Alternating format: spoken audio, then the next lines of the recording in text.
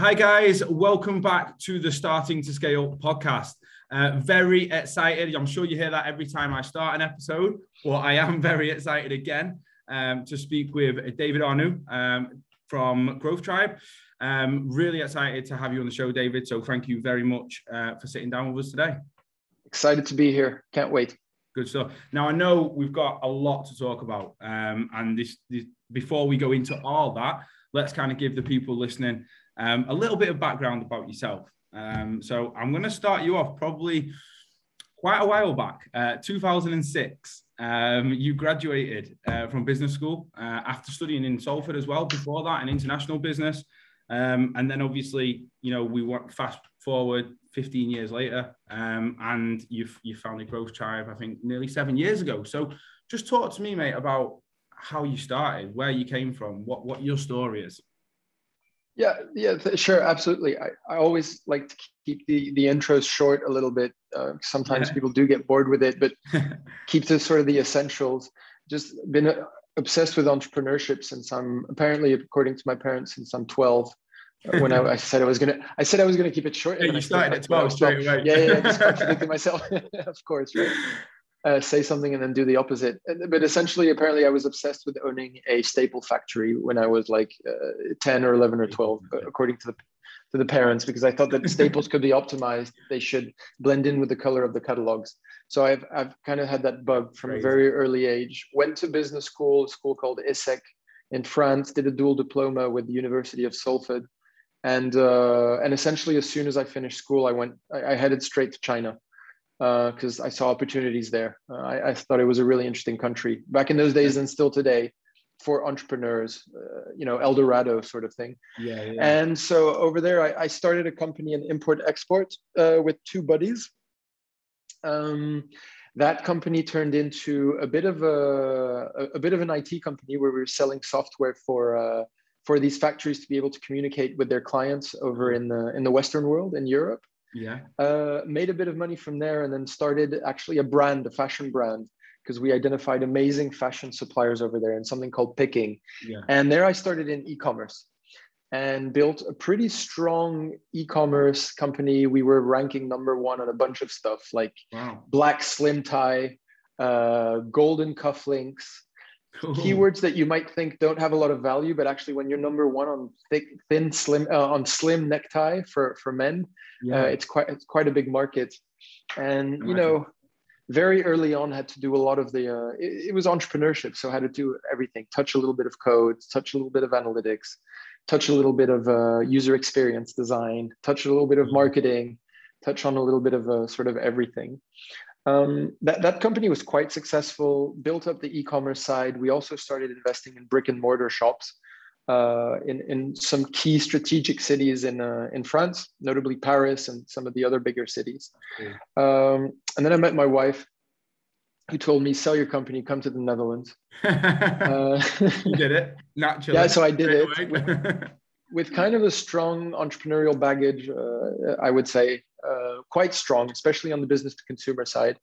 Because I taught myself all of these things, and came over to the Netherlands and then worked on a SaaS productivity tool, it was kind of like Slack, but without the same amount of funding. But same idea, task management, productivity, a similar tool to Slack for language-based communication. Or the cool little thing that you could check the pitch that we have online. Just type best startup pitch, and I think it's somewhere in like the top 2-3 results. It was called To Do. Cool. That didn't make as much money as we didn't have as much traction as we'd hoped for, and we kind of struggled to raise for the next round. And then I started Growth Tribe. Actually, it's 6 years ago now.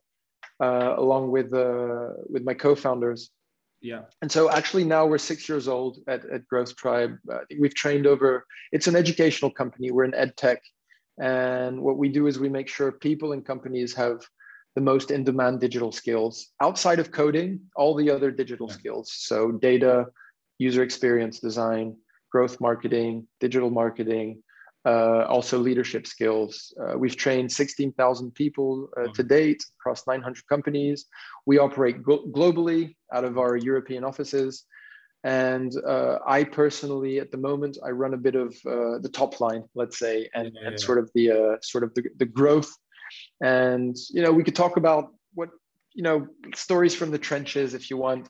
I think I've been involved with, like, I don't know what the exact number is, but it's like maybe 400, 500 plus teams at this point, whether it's in the company or I don't even know if that's number correct. A large amount of teams in the B2C, in the B2B sphere. And I see a lot of patterns. I like to do pattern matching. Yeah. And I've built a bunch of mental models based on what we've seen. And maybe we can discuss some of those things. Definitely. I mean, I'm interested because it's really weird, because the start of the conversation there, you talked about kind of entrepreneurship, and doing absolutely everything. And being involved in everything, and then it's kind of come around like 360 from that, and you've now kind of helping everyone else do everything and provide them courses and training for people to actually be able to do things, not, like you said, not just the coding side of it. Yep. Do you reckon that's because of your kind of past, because of your challenges, you kind of you founded Growth Tribe based on what your experiences were? Yeah, 100%. So what we've seen is that digital is not that complicated. It's actually not that complicated, but there's a book by Alvin Toffler called Future Shock that was written in the 1970s, and it's even more true today than it was back in those days. And the idea, the concept of future shock, is that change is so rapid that as humans we have difficulty in adapting to that change, and that creates anxiety. And it creates stress. And we really started this company to relieve what we like to call techno stress or techno anxiety from people, because things are actually not that complicated. Terms like data analytics, user experience design, landing page optimization, predictive analytics, supervised learning, unsupervised learning, blockchain, decentralized applications. Yeah, I'm sweating already listening to them words. It's scary. It sounds scary. And sometimes some firms like to make things sound more difficult than they actually are. Yeah. What we like to do is we like to take people by the hand and be like, it's going to be okay. All of these terms are not that complicated. Yeah. And this is the first sort of obstacle that you need to pass. The first hurdle. We talk about going from a 0 to a 2, for example, just to pass that first hurdle, so that you can understand intuitively what all of these things mean, and not only what you should be learning next, but also how deep you should go. So that's kind of the first reason why we started this company, is because these things are not so complex. Yes, the world is moving fast, changing fast, but if you have a basic understanding of what these terms and concepts mean, if you have a basic understanding of where you want to be as an individual, then we can probably help you understand what to learn next and how deep to go.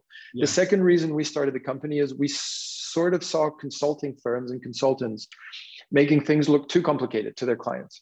Yeah. And you cannot outsource growth. You cannot outsource tone of voice.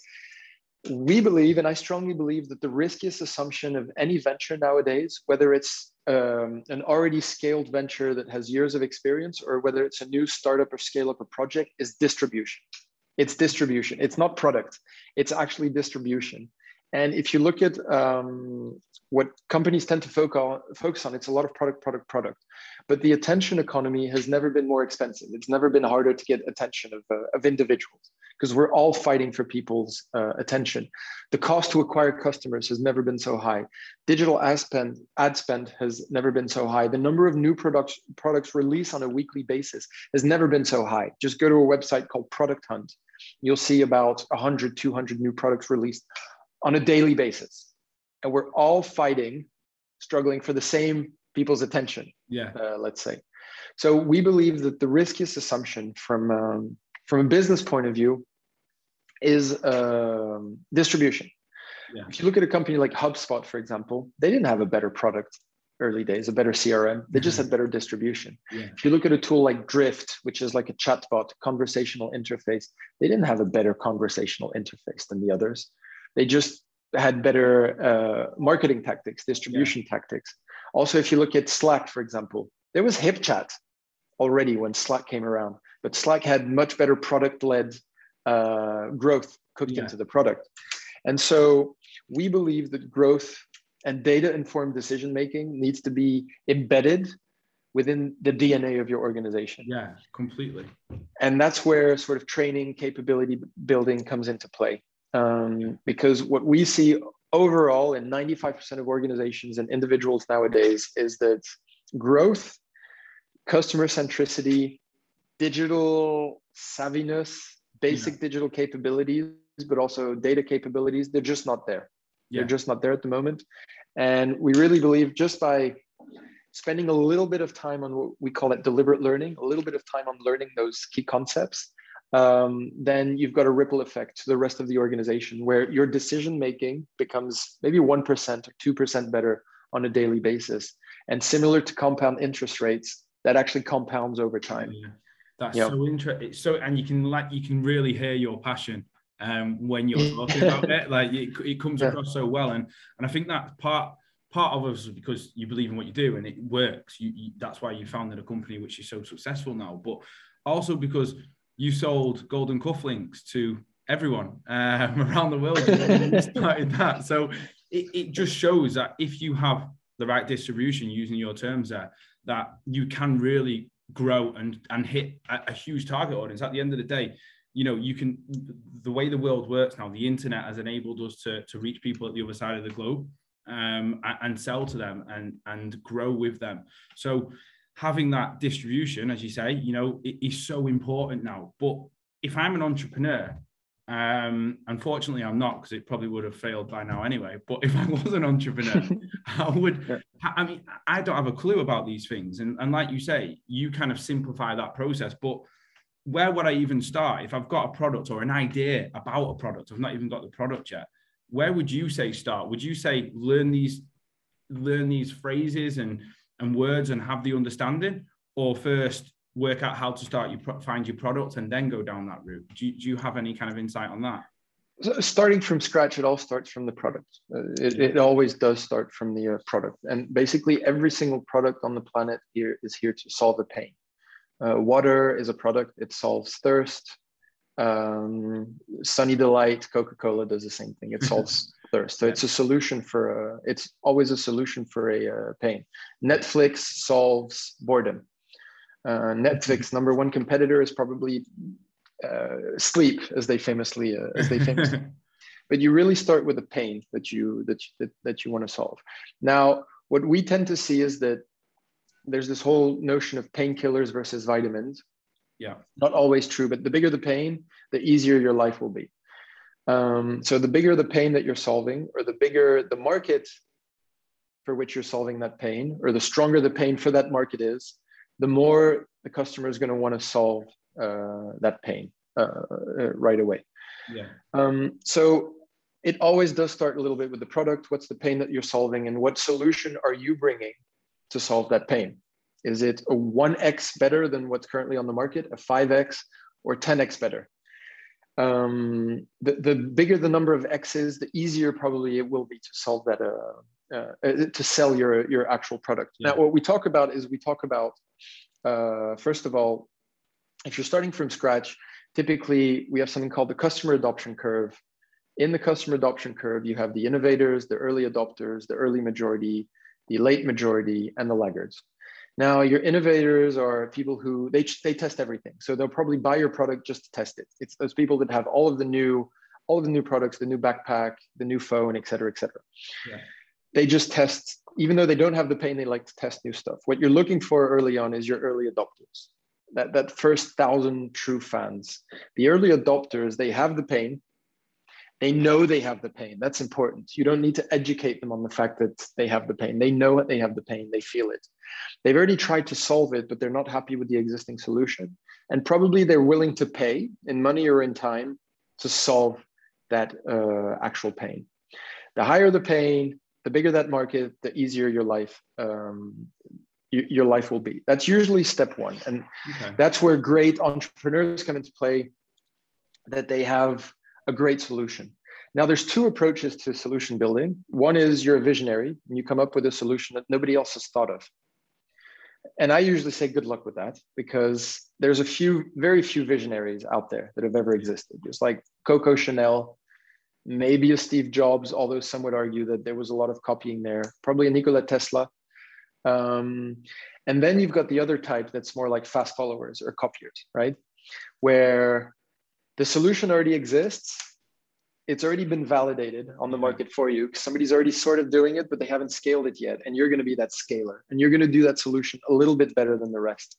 And I would actually argue towards going a little bit more for that solution, a little bit, not of copying, but being inspired by it, what already exists out there, bundling it correctly, and then trying to distribute as fast as possible. There's a beautiful mental model. It's called the BJ Fogg model. They call it BMAT. There's only 2 reasons why people are not buying your product. 2 reasons why they're not clicking on triggers, right? It's either a lack of motivation. Okay. So you imagine on one axis, on the y-axis, it's the lack of motivation. And on the x-axis, it's a lack of usability. They can't access your product. They don't know about it. And so on and so forth. Like they haven't heard about it, or it's hard to access it. It's hard to test it. It's hard to use it. It's hard to buy it. It's expensive to buy it. Everything can be summarized by that model. When you look at the y-axis, so the motivation, how big is the pain? If the pain's really big, then the motivation is really high. We worked with a company in the past. They would give access to people who were sick to products that were to drugs that were still in trials, right? They had to, so the motivation was really high. The usability, they had to read through 45 pages of legal forms to have access to that product. Okay. So the usability was really, really stinky and bad. Doesn't matter, they still did it because the motivation was really, really high. On the other hand, somebody that's trying to launch a new social network nowadays, it's like, oh God, the motivation's probably pretty low. So your usability needs to be amazing. And it's really a balancing act of that motivation and of that usability, that accessibility. Now, most products, the motivation is, let's say, pretty high. You want to get to that threshold of pretty high. I don't know what it is exactly, but typically you want to be in a person's top 3 tier pains, the thing that they think about on a daily basis, whether that's in B2C or B2B. And that's your early adopters, the people for whom you're in the top three tier of pains that they have on a daily basis. So if you're targeting salespeople, maybe it's like a CRM tool, or maybe it's not because their CRM tools are great. If you're targeting somebody who's really strong about ecology, it's probably about recycling or something like this. And that's really your early adopters. Now, what we talk about in the customer adoption curve is the early adopters, you're usually quite good at finding them and getting them to pay for it. Then you want to cross the chasm and reach the early majority. And typically early majority, you're not a top tier pain anymore. Okay. You're a secondary pain. And that's where you start to educate the market about, hey, there's this pain that you maybe didn't know you had. You probably need to fix it. And for example, TransferWise is a great example of this. Back in those days, they spent so much time and money and effort on PR campaigns around educating the market that international transfer costs were too high. Yeah. But that's expensive, right? They really educated the market with PR and with content marketing. And they actually created an even bigger market for themselves on educating the market that transfer costs were too high. They created a pain that people didn't know they had. There's another famous example of this. It's Listerine back in the days. You know Listerine nowadays? They engineered this sickness called halitosis. Didn't exist before. Halitosis means bad breath it's from its Latin root. They actually educated the market on this pseudo medical term of halitosis and created a market for themselves. Wow. So it's a little bit all over the place, but step one, to recap, step one is find a pain that's worth solving, find a solution for that pain, whether that's a solution that already exists, but you think you can improve it, or be a visionary and a solution that nobody has thought of. Identify a core group of users or customers that have the pain, know they have the pain, want to solve that pain, and already prove that you can sell to that core group of early adopters. And there you'll already be posing yourself that question is, where do I find them? How do I find them? What messaging to use? How do I distribute to them? And then I would suggest run 10 experiments in 10 weeks. Can I get 10, 20, 30 people just to sign up for my thing, let alone having built it? Can I just get 10, 20, 30 people to agree to sign up to it? Just that. That's probably like your riskiest assumption. That's the basics. That's the start point. And then from there, you scale and you educate, as you said. Maybe don't create an illness, but just educate people on the pain points. And then keep scaling that solution. So I mean, that by the way was extremely insightful. And I'm sure there's people out there who completely kind of relate to that, to what they're doing, and think, wow, I never thought of it like that. Now I understand. Let me go out and find some people. But then you get past that point, and you mentioned it yourself, you struggle to raise some money in one of the businesses you started, and kind of get that investment. Have you got any insight on that side of things, where you'd go next? You've kind of got the product, you've tested your core, you've got a solution to people's pains. But how do you go about then going, right, I want investment? And this is a conversation I've had with a few different people. And I think Kay as himself said, this insight where you want the right investor. You don't want someone maybe to take control, or you don't want you want kind of someone who just supports these different ways of doing it, or you do it yourself. What kind of patterns do you see in the market when you speak with people? Yeah, so there's two types of businesses, right? There's ones that can become self-sufficient, that don't need upfront initial large amounts of investment. Yeah. I'm thinking consulting firm, usually service companies, service-led organizations. Yeah. For that type of company, you probably don't even need investors. You should probably be able to grow from your own cash flow, from your own, you don't need an injection of working capital, for example. Yeah. Consulting firm, an agency, legal firm, a restaurant, a dentist, et cetera, et cetera. Yeah. Okay. Or at least to get started, right? Yeah. So you can scale from that, from the profit, from the turnover, etc. You can grow. Exactly. Yeah. And then if you want to grow faster, there's four things investors look at: team, traction, thesis, and timing. That's it, right? Okay. Like every idea on the planet's a good idea. It's just they're not all a good idea at the same time. So you have timing. Okay. You can see some, look at the tech bubble from the year 2000. All of the stuff that's like exploding at the moment, the Ubers, the Helplings, the Deliveroos, et cetera, those are pet.com. Pets.com is a beautiful company nowadays, not with that domain, but so all ideas are great, but it's a question of timing. Yeah. Then you have the thesis, right? Is it a painkiller solution? Is there a fierce value proposition? Big market, big vision, thesis. Then you've got your traction, strong customer validation, data-driven decision-making, solid go-to-market strategies, positive unit economics, blah, blah, blah. And then you have the team, complementary skill sets, founder market fit, eye-to-eye conversations, strong values, et cetera, et cetera. By the way, the most important in all those four, it's the traction. Okay. I mean, period. It's the traction. So I was saying you have two types of... Why do you think that's the most important then? Because it's proof. Okay. Traction is proof. I mean, yeah. If you have a strong track record, Stuart Butterfield from Slack, Gagan Biyani, guy from Udemy, who's now launching Maven, stuff like that. If you've proven that you've been able to do it once or twice before, then you can raise with nothing. You don't need the traction yet. They'll just take your money. The venture capitalists, they'll take your money. There's a lot of money. They can trust you. 99% of us, we don't have that track record. No, very true. So how do you prove that your idea is a good idea? Well, you traction. So first you prove problem solution fit. You prove that your solution is the best solution for the pain worth being solved.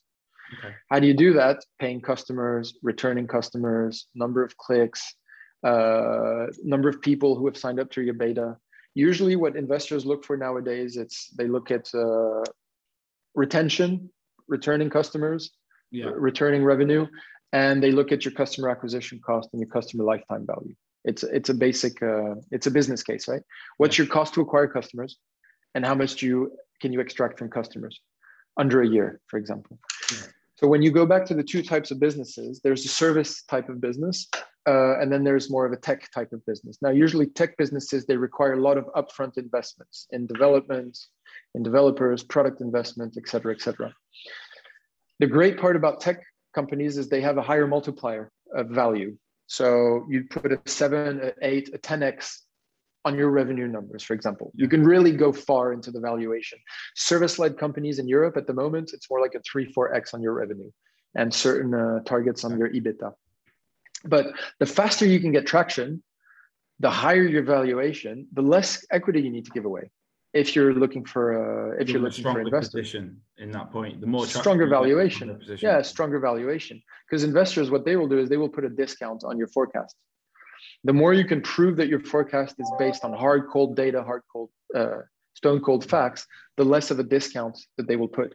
But I would argue that most companies for the first year, actually, they don't even need investment. We work with a lot of companies where they get their initial traction from their own funds. And the pain that they're solving is so high that people, even beta users, are willing to pay just to be first in line to start using the product. That's amazing. And we call that a dry wallet test. Okay, prove to me problem solution fit. Prove it to me by getting people to pay for your product or service, even though you haven't built it yet. You give them a 50% discount, and they'll be the first to be allowed to use it. Then you've really proven that they have a pain that they want to solve. Yeah. Most of the time that doesn't work, but there you've got a real painkiller. This usually works in B2B, for example. Last thing is, one of the reasons why a lot of great companies come out of consulting firms or agencies is because what agencies do is they do customer discovery on a daily basis. They're solving the pains of their customers. Yeah. And at some point they're like, oh, we've solved this pain for 3, 4, 5 customers. Let's productize it. We've already proven that people will want to pay for it. Yeah. And we do it as a service, but then let's actually productize it and sell it to a larger number of companies. So what I would say to young budding entrepreneurs who don't have that track record, who don't have the traction, who don't want to be eating ramen for the first year, I would set up as a consulting firm or an agency, and I would manually, we call that a Wizard of Oz testing. Remember the Wizard of Oz? He's actually in the back pulling all the levers, but actually, I would actually do it as a service to begin with. And then once you've proven that case 1, 2, 3, 4 times, then you've kind of got a traction for, maybe we can actually productize this. Let's get investment, or let's pay with the money we got from delivering that service to actually build this up.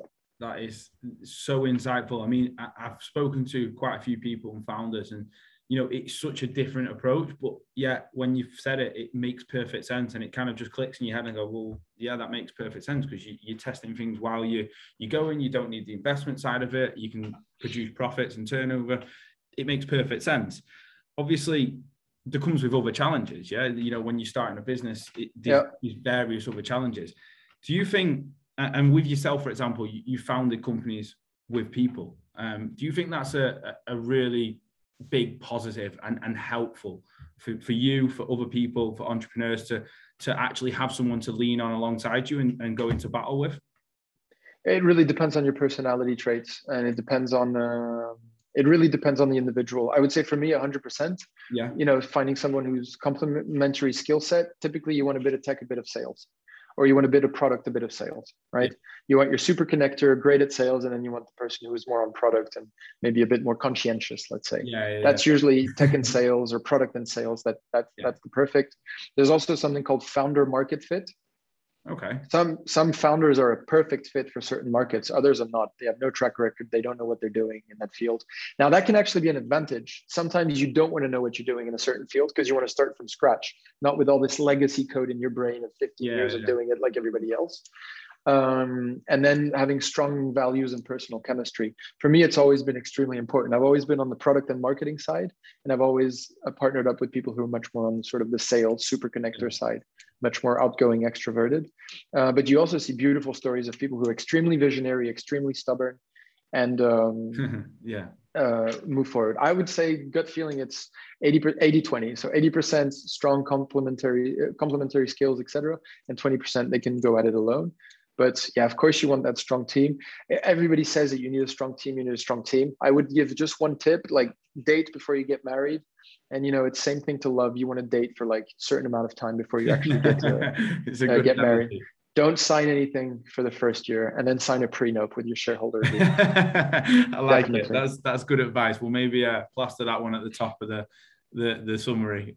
Make sure you have prenup in place. But you mentioned obviously the market there and how it can be a founder fit for the market, right? But does geographical location as well? Does that matter now as much? We mentioned, you were in China, Paris. You have e-commerce experience. You can sell to the other side of the world.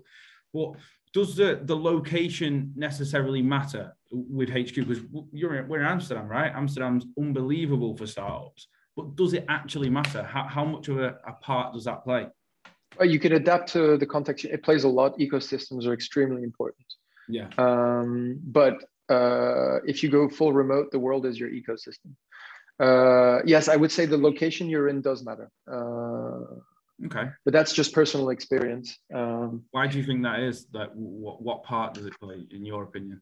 Well, because ecosystem gives you four things. One, it gives you clients. Second, it gives you funding. Third, it gives you talent to hire from. And fourth, it gives you peers. You need to have access to talent for hiring later on. You need to have access to capital. Some areas are more prone to have active capital. I mean, Amsterdam is good, but it's not the best place in the world for capital. Europe, we tend to be really risk averse. So you need to show a lot of traction now, and now more and more better unit economics before you'll be able to raise. Yeah. But it is good. I mean, in terms, if you look globally, it's a great place, great ecosystem. So is Paris, so is London, very much so.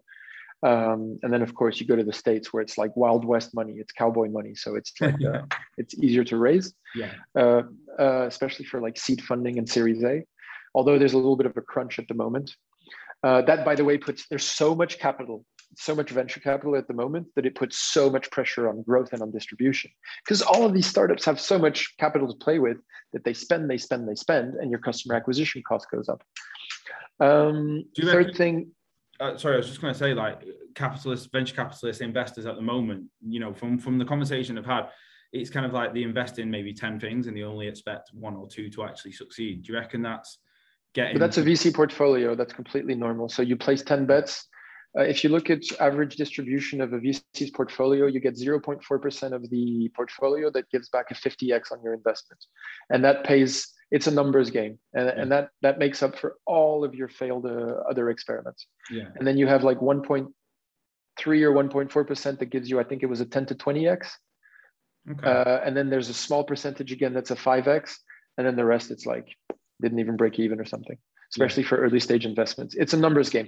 It's really a numbers game. Do you reckon that's caused this crunch you mentioned then, though, like in terms of like there's so much pressure now because...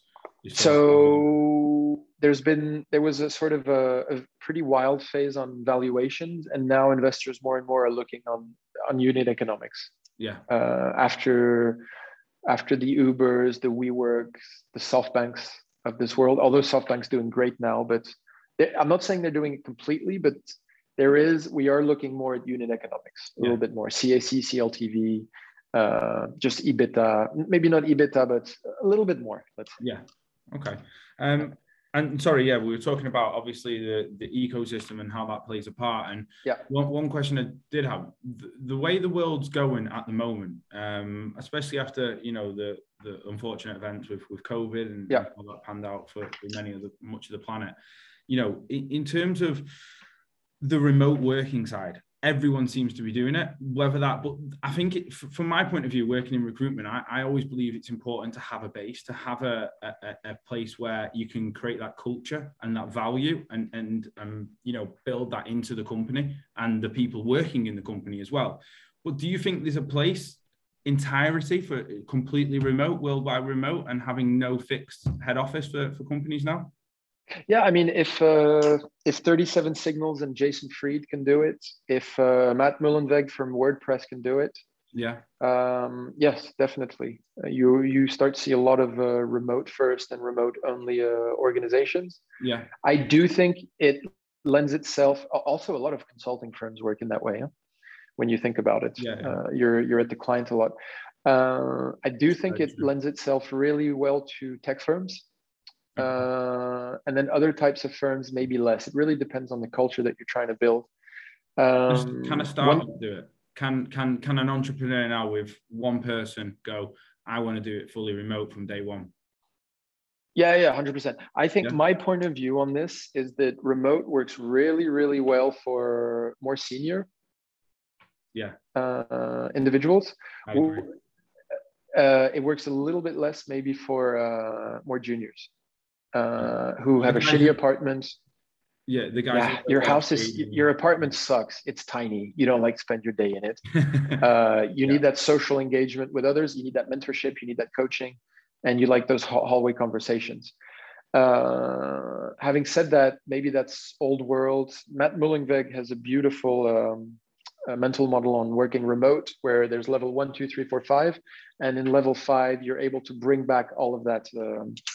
all of that remote only, all of the things from the real world you're allowed to bring online. I don't know. I really think it depends. I think basically it's like everything. The pendulum was here all the way on the right. It swung all the way on the left, and it's going to swing back a little bit into the middle. We learned that we don't always need to be in the office. And of course, the hybrid approach will be the approach that everybody takes, but the hybrid approach is different for everyone. Yeah. Am I still forced to come into the office 1 or 2 days a week? Am I not forced? Do I do what I want? How do we get together? Do I pay people the same salary? Depending wherever they work, et cetera, et cetera. Yeah. I would argue that. Yeah. It really depends on you, your personality traits, and the type. Anything's possible. Honestly, you could do remote first, 100%. Remote only, also, yeah, absolutely 100%. But then you need to look at the operating systems of how companies do that well. So look at Dropbox, look into 37 Signals, look into Automatic, the company that owns WordPress. They're like best in class at doing it. I mean, it's a whole podcast. We could have a whole different podcast on the remote working and the benefits, the pros, the cons, and obviously what it takes. But it was just something I was just keen to get your insight on for those guys who maybe are starting out and just aren't sure on whether an office is the way to go. But yeah, I mean, sorry. Together, to be honest, you want to be in the same room, like sweating together and all of that stuff. I mean, at least the co-founders. Yeah, I think it's important to at least like get that culture, get that bond between people, and you can't sometimes get that over a video call or a phone call. So getting in the office does help.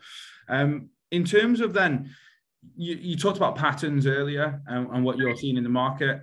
Just touching on that, what kind of patterns are you seeing at the moment for kind of early stage startups, and what are you kind of advising people as they go now, and what's important other than traction, obviously, which sounds like so we train mostly corporates. Mostly. So I work mostly with corporates now. Like 75% of my time, 25% of my time is with startups and scale-ups. It's the same stuff we saw 10 years ago. It's the same stuff. Find a pain worth solving, create the right solution. Don't always reinvent the wheel. Focus. Your competitive, our scarcest resource is time. Our competitive advantage is focus. Focus on a big pain worth solving with a big market, and do it well, do it better than anybody else. It's the beachhead approach. So you want to imagine like also a shovel, super sharp focus, and you plow it down as deep as possible, and then you pull it up. Startups and early stage founders, they tend to lack focus, and feature creep happens where they want to build a bunch of features. What is the number one thing that you are solving, and what is the number one feature that your customers come back and want to try to use? So there's a great test. It's called the product market fit test that was developed by Sean Ellis. The number one thing that matters for a early stage founder is product market fit, the right product for the right market. Then we can talk about go-to-market strategy and distribution and all that stuff. What is product market fit? You have the Mark Andreessen definition. That's basically, it's like love. When you have product market fit, clients are phoning so much that you need to get a second phone. People are just pushing the door down to try to get your product. Absolutely amazing. Then you have one that's a little bit more data driven. It's called the Sean Ellis test. So what you basically do is people who are using your product, you send them a questionnaire, and you need to get with a question: how disappointed would you be if you could no longer use my product, or if you hadn't been able to buy my product?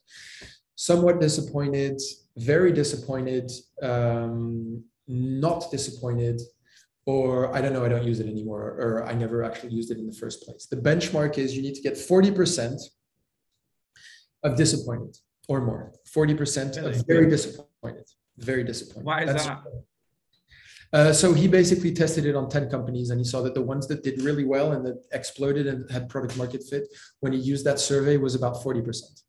Now, all is not lost if you don't have that 40%. Even if you have 5% of very disappointed, so you need to segment your customers and look at what is special about that 5%. What do they have in common? Are they from similar industries, similar personality traits, similar geographic locations? What pain are we solving for these people? There's a beautiful article called How Superhuman Achieved Product Market Fit. They take you through the steps one by one. How Superhuman Achieved Product Market Fit. They take you through all of those steps. If you don't have that 40%, right? If you don't have that 40%, fight towards that 40%. Just keep on working towards that. I want a core group of customers, the 100 true fans, as Kevin Kelly puts it, 100 true fans in the early days who want my product, need my product, et cetera, et cetera. And you need to focus on the features that those 100 true fans want and need. Yeah. Because there's probably, it's the greatest law in the universe is the power law, the Pareto law, right? The power law, the 80-20 rule. What is the 20% of things that we'll be doing that are going to give us the 80% of results? Now, what few people know is the power law is a fractal law, which means that you can zoom in on the 2080. There's a 2080 inside the 2080. Actually, a 4% that's going to give you 54% of your results. And then there's a 1% that's going to give you the 50% of results. What are we doing on a weekly basis? You should be trying to identify what is that 1%. And that basically means focusing on what's that 1% of features or marketing channels or efforts that we're doing on a weekly basis that's going to give us 50% of the results. Nothing else matters. Because early stage startups, your number one resource is time. The scarcest resource is time, and your competitive advantage, I promise, it's focus. You should probably spend 2 hours a week just planning, are these activities that we have in our sprint planning, are they going to give us that 50%? Are they actually going to give us that 50%? And last point is, in a lot of our courses on growth, we talk about the OMTM, the one metric that matters. So typically, as a company, you have a North Star metric. What's the most important metric for our business? For some business, it's recurring revenue. For others, it's retained customers. For others, it's just hard cold cash. That's your North Star metric for your whole year. But every week, you have a different, every sprint, you have a different OMTM, one metric that matters. There's only one metric that matters to you every week. Yeah. Your customer journey is leaking somewhere. Focus on one metric at a time. Is it driving more people into our experiments? Is it getting more money from the customers we have? Is it validating these key assumptions around problem solution fit? And you focus on one every week. And that's your focus. That's the OMTM for that any given week. And until you fixed it, you're fucked anyway. So you can you shouldn't be focusing on the rest. Yeah. That's really good. So I mean, we talked about traction being very, very important for people, you know, but from what I'm getting and when I'm speaking to you, it's also so important to have data analytics and to understand the data you're actually being shown. So you can have traction, but if you don't understand it and you can't kind of understand how to capitalize on it as such and grow from that, and then you can't go any further. So data, how do people start to understand that? And that's where people like yourself come in, right? And what you do at Growth Tribe. So what is data and how can we understand it better? Just really quickly on that. No, absolutely. So there's two types of, let's say, data realms. One, with regards to our conversation, one really has to do with startup metrics. Yeah.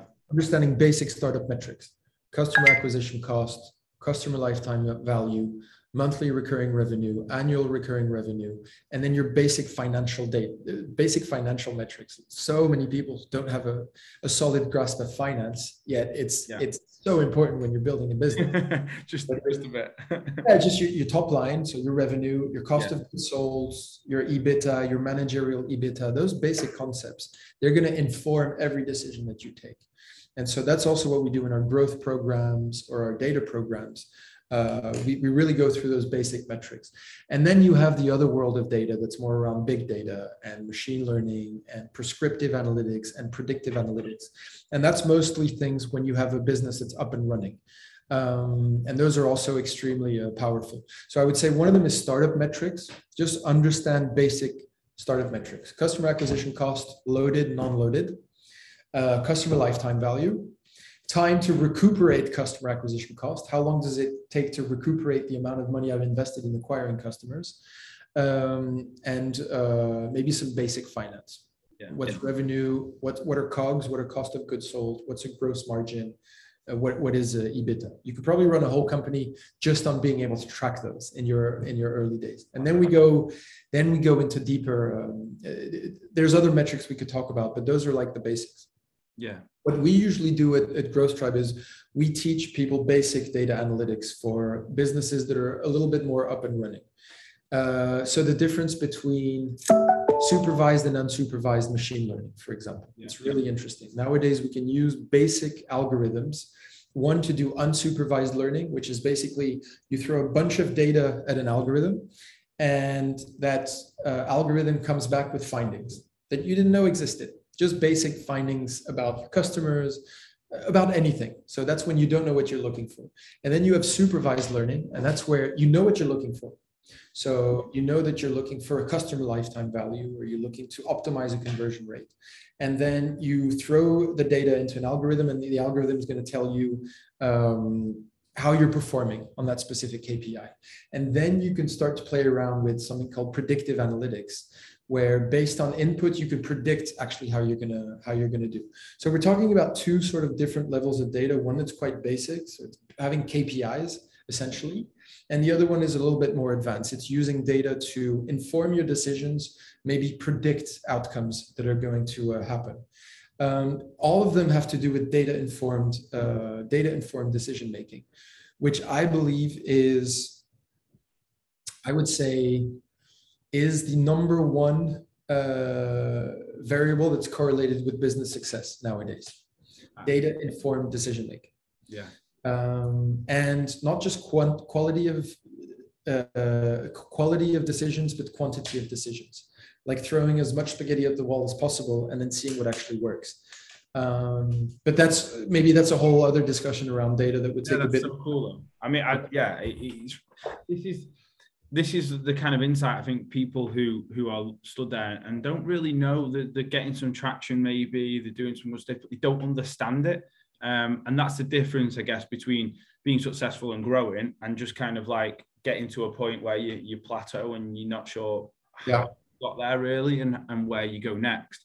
So get lucky, huh? You can also just do the right thing. Get lucky. And there's one thing: is sales solves almost everything. If the sales are there, you're golden. You can figure out all of the metrics. Forget about the rest. Exactly. Yeah. So if I'm kind of a company now and you know I want to kind of speak to Growth Tribe maybe, but I don't really know what I want or what I need. Are you guys there? Can people get in touch with you? Like, what's the best way to do that? Oh, yeah, 100%. So if you're an organization, you just come to our website. We have a whole part, www.growthtribe.io, www.growthtribe.io, and you check at the top of the site. It says for companies, and then you just click, and we can start a call. What we do there is we say, what's your company strategy at the moment? Then we find a way to fix that with capability building, and usually we'll increase almost all of the KPIs that are important. That's what we have in our use cases. All of the KPIs that are important to you. We're like a consulting firm, except we train your people, and you don't need a consulting firm. Basically, your people get better, and you've embedded those capabilities in the DNA of your company. And then if you're an individual thinking about reskilling themselves, upskilling themselves, or if you're a head of a startup, for example, or founder, then you go to our public courses. So that's like our 12-week growth course, where we take you through 12 weeks of exactly what we've discussed here. Or if you're a little bit more in a data career, you come to our data analytics courses. In either case, you come to www.growthtribe.io and you'll see what's a fit for you. Yeah, cool. So guys, we'll make sure we have some links and everything we talked about, whether it be the books or whatnot.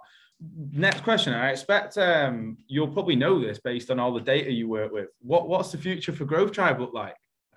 What's the plan? Great question. Well, we're scaling at the moment. So our ambition is to have, impacted 1 million people by 2026. That's basically what we're doing.